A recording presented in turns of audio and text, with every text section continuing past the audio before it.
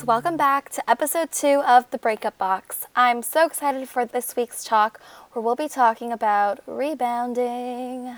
I don't know about you, but I am actually really bad about this, and it turns out that I am a serial rebounder.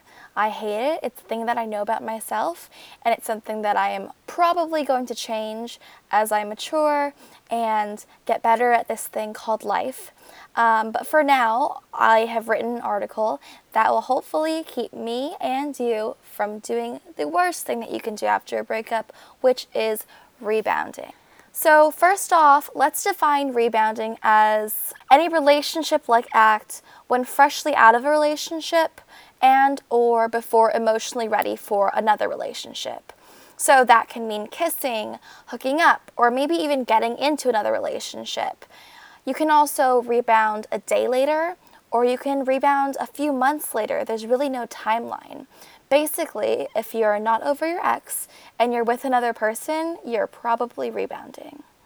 And so in all of my experience with this, I've come up with 3 main reasons that I believe people rebound. Those are: we are mad and trying to get back at our ex, we're lonely and sad, or 3, we're pretending to be okay. So now let's dive a little deeper into those 3 reasons and go ahead and debunk the rebound logic between those 3. So the first is the angry rebound. So the first time I ever rebounded, I was mad at my ex. He had very quickly gotten together with another girl, but we don't need to get more into that.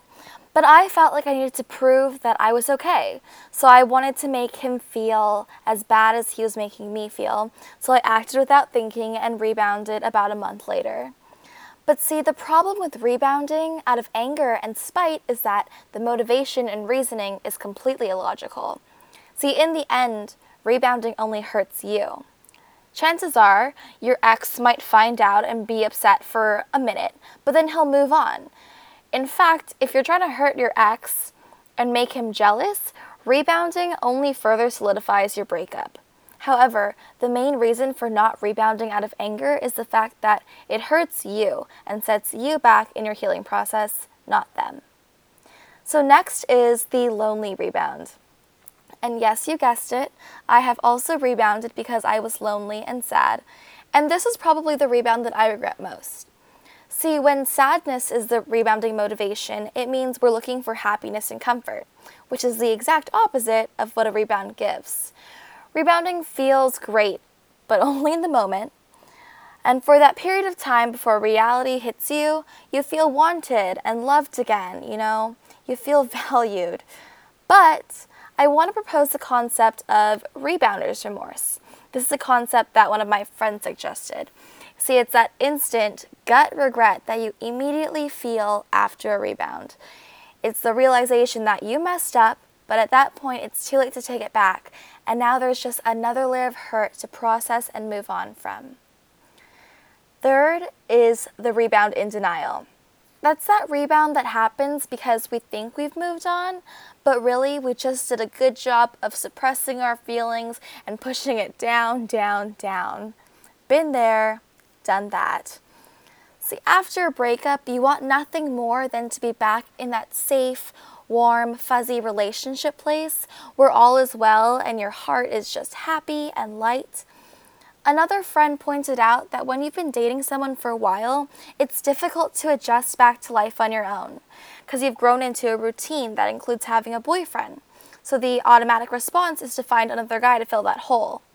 But the problem with this is that you can only suppress your feelings for so long before they bubble up and lead to probably another breakup.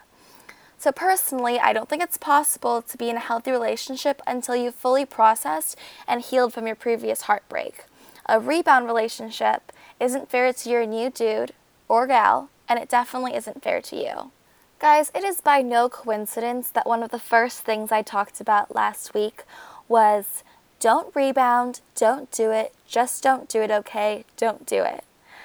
See, the overarching concept or theme that comes with rebounding is that it just hurts you more.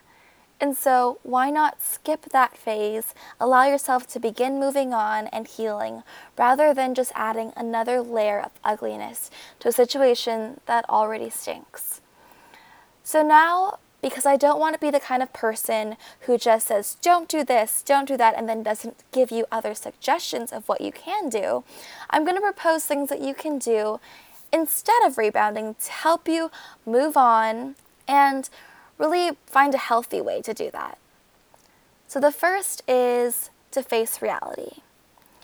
When we rebound, we are avoiding reality. We're running from one temporary comfort, one temporary fix, one temporary high to another, but they're all temporary. We're putting a Band-Aid over a tumor rather than choosing to remove that cancer out of our lives instead. So instead, we need to actively choose to hurt a little more now rather than just break in the future. So we can accept that yes, we have a broken heart that needs to be mended before you can get back into the dating game. The next piece of advice, which is kind of an annoying piece of advice honestly, but it's to stay single. So the day after one of my breakups, I set the goal to stay single for a year. And none of my friends believed me since they knew my dating history, but I knew that if I wanted to finally stay and get into a healthy relationship, it would be necessary for me to learn to be a whole on my own. So I ended up staying single for almost 2 years. I was better at it than I expected, and that my friends expected, and it was actually the most gratifying thing I've done, and it was the best thing I could have done for myself. It was hard, and yeah, it was lonely sometimes, but I'm so thankful for the clarity I had to actively decide to stay single. The next thing is to look under the hood of your heart. So what does that mean? I'm an advocate for self-love and self-awareness.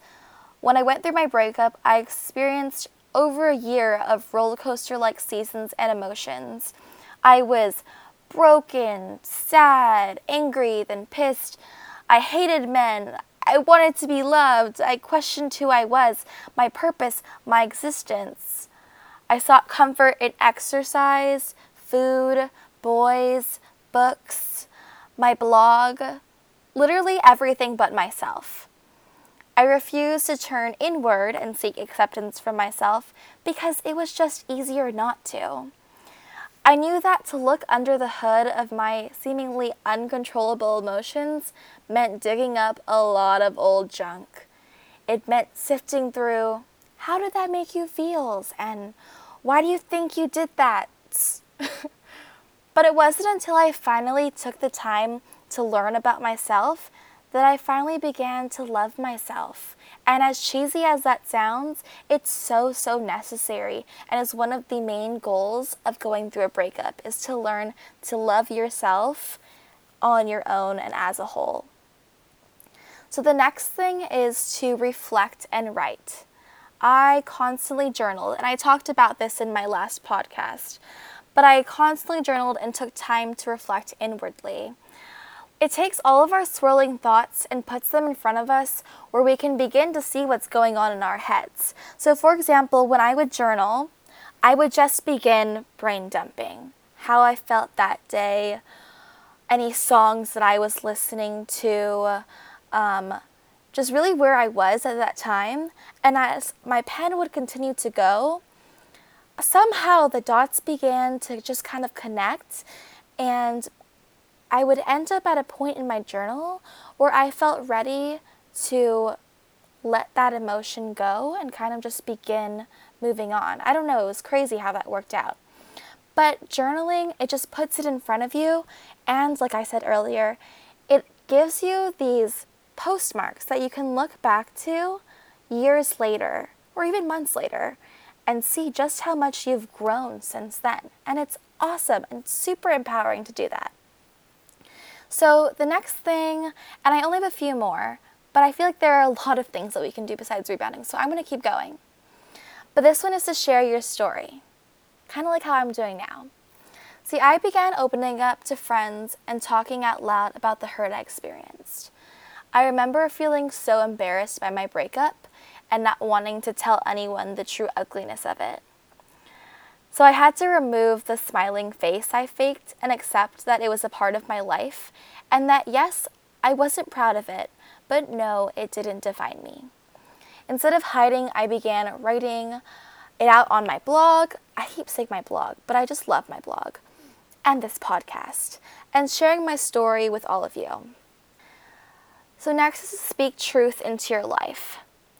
This is one that's just so simple, but it's speaking truths into your life like you are worth more, you deserve love, you are fearfully and wonderfully made, you're a badass, things like that. But it's just speaking that truth into your life that you are an amazing, beautiful person and that you are going to be okay and that you are going to find love again. You will not die alone, things like that. Next is to remove any toxins. Yes, I removed the cancer of my life, like toxic relationships and unnecessary stressors. These are things that can cause you to search for temporary fixes and highs without thinking about the possible repercussions.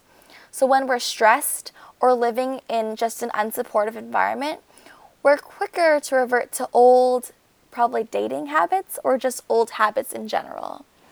So to get a little deeper into what that means, I needed to remove some old friends and stay away from people on social media. And just take anything that would maybe, trigger me, take that out of my life and just not put that in my day-to-day because it wasn't necessary and it wasn't doing me any good. So the second to the last thing is to set new goals. I began setting goals, and I did talk about this in my last blog, my last podcast, sorry. But it was to set goals. For me, I set physical goals and spiritual goals for my emotional journey. I wrote down my steps to getting there and a timeline for achieving these goals. They gave me something to look forward to and something to channel my energy towards. And the final thing, and I will probably say this every podcast because I love this piece of advice, is to look forward. So once I dealt with the junk in my past, I made the decision to only look forward. Rebounding places another hurdle in your road to healing. So look forward and keep your eyes on the prize and don't get distracted by these small highs and temporary fixes. Don't settle for anything, especially not in a relationship, anything less than amazing. That's all I have to say today. Thank you so much for checking back into this podcast and hearing what I have to say about rebounding and why you probably shouldn't do it. You can find me on social media under Sarah Utsugi. That's Sarah with no H, Utsugi. That would be me on Instagram and Facebook. And if you like this podcast, you can find it in blog form on throughherlens.net. As always, I'm wishing you the best from behind the screen. And remember, breaking up is hard, but it shouldn't feel impossible.